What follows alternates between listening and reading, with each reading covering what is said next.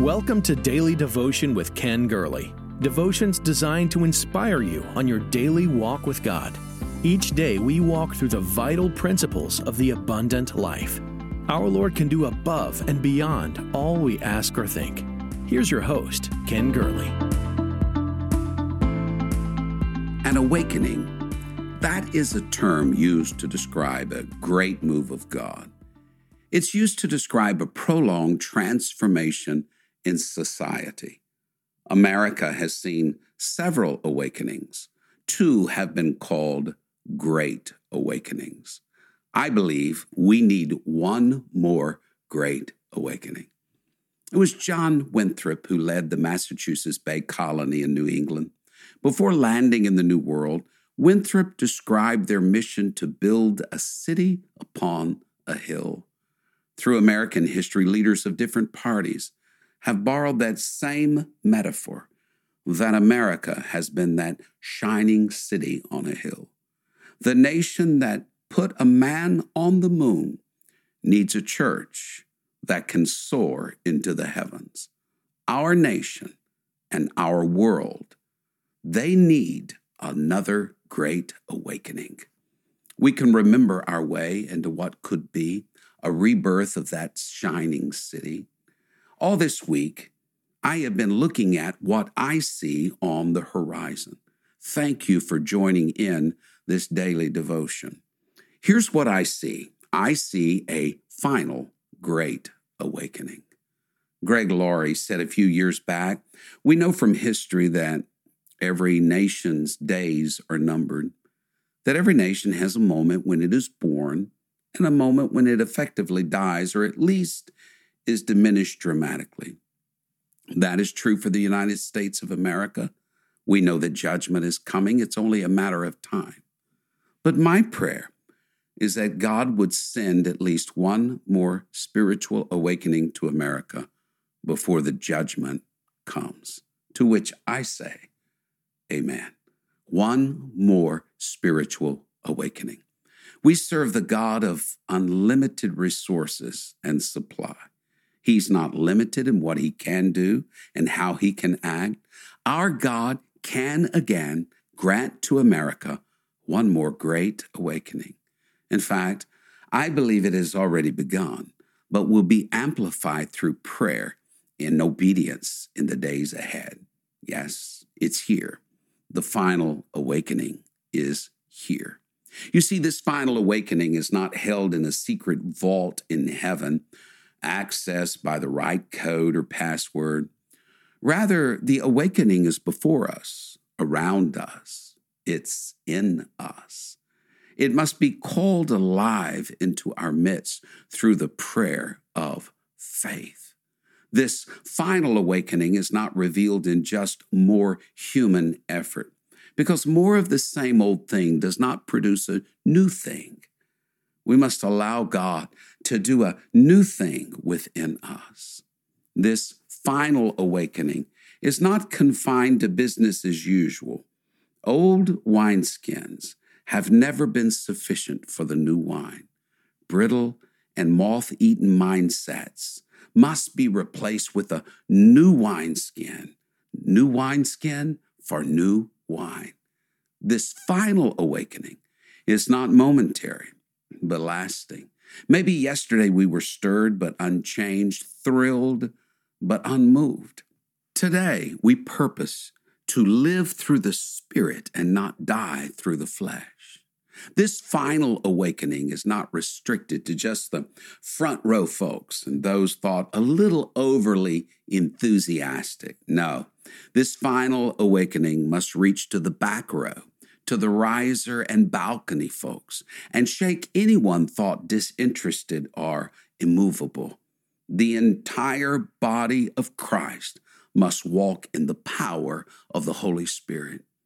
This final awakening is not confined solely to the gifted and to the talented. It focuses more on availability than ability, more on heart than brains. It claims whosoever will. Those who make themselves available to God can take part in this final awakening. This is not surrounded by competing agendas and cluttered calendars. It's not confined to the time slots you and I allocate. For an awakening comes when it comes. You just must be ready to welcome it. And don't miss the day of your visitation. This final awakening is here, or at least it can be, if we accept it, if we welcome it, if we loose what has already been loosed in heaven, if we receive what has already been sent, if we claim what has already been given. We're not sitting at the railway station awaiting America's final awakening to arrive. No, 1,000 times no. America's final awakening has arrived, and it's waiting for us to recognize it, waiting on us to speak it out and lay claim to it, waiting on us to say yes through personal and united prayer, waiting on us to stop saying, send it down, and start saying, it's already here. God wants us to stop praying. Yes, you heard me correctly. God wants us to stop praying. Here, the man who wrote the book on prayer is saying, stop praying. Stop praying, Lord, if it is your will to touch our world. It is his will. Stop praying. Someday it will come. It is here. It is here. Stop praying, Lord, we are waiting on you. I firmly believe that God is waiting on us. He's waiting on you and me to open our ears. He is knocking. He waits on us to open our eyes to see that he is moving. He waits on us to open our hands to see that he is giving. As Zechariah instructed in chapter 10, verse 1, ask the Lord for rain in the time of the latter rain. And that's where we are, isn't it? It's the season, it's the time, it's the moment for God to do this.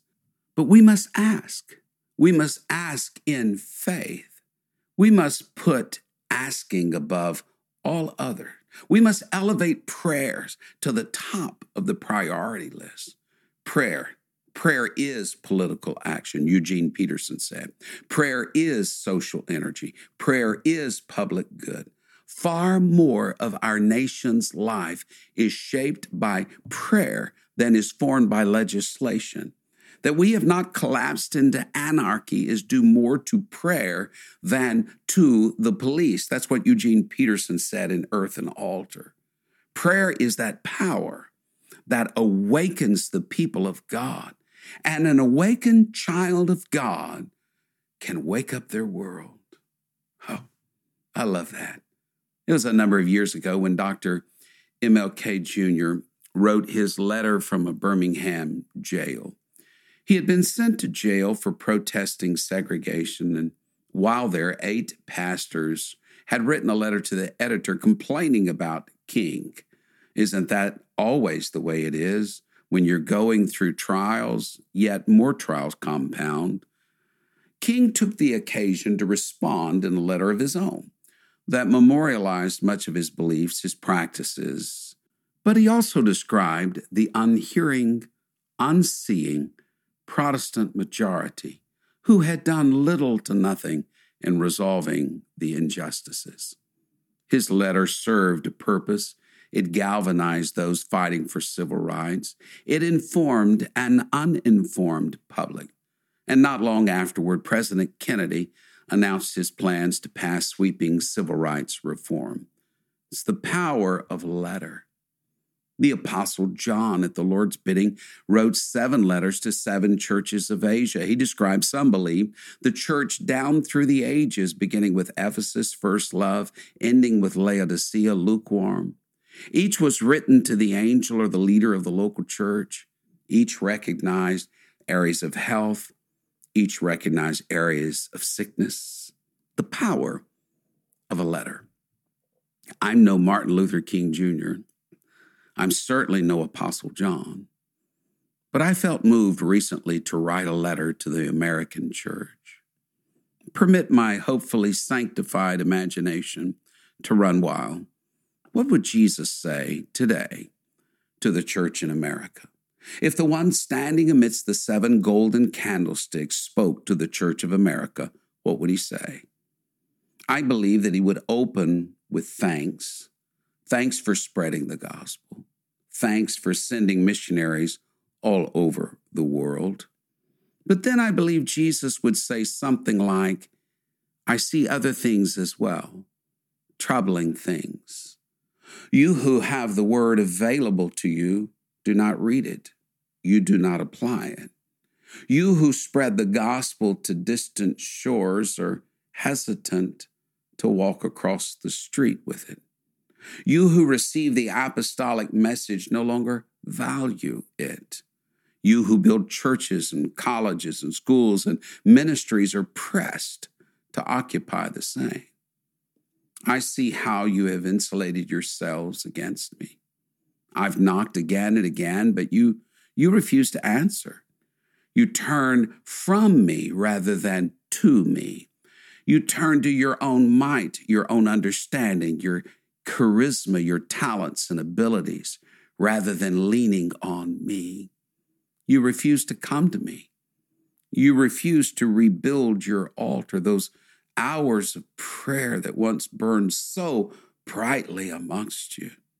You claim you are busy, and yet you have time to do what matters to you. You say you are weary and tired. Do you not know I can give you rest? You would rather turn to the experts than turn to me, the author of life.